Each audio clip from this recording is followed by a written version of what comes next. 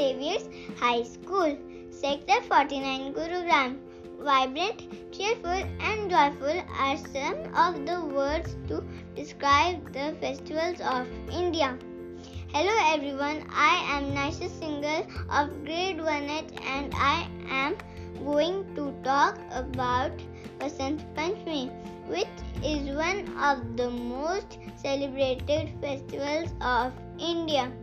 Vasant Panchami marks the end of the winter season and arrival of spring season. In Hindi, Vasant means spring and Panchami means fifth, which means celebration on the fifth day of spring season. Spring is the season when the crops, trees and plants are fully bloomed and grown with grains and flowers. It is a Hindu festival dedicated to Goddess Saraswati.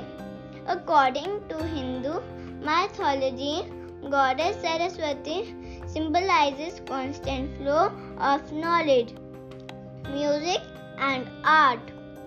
Much stress is given on yellow and white color as they are related with Goddess Saraswati and the mustard crop. On this day, kite flying has become a tradition.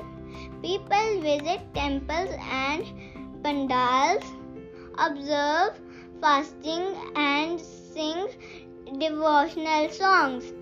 Everyone enjoys eating different sweets.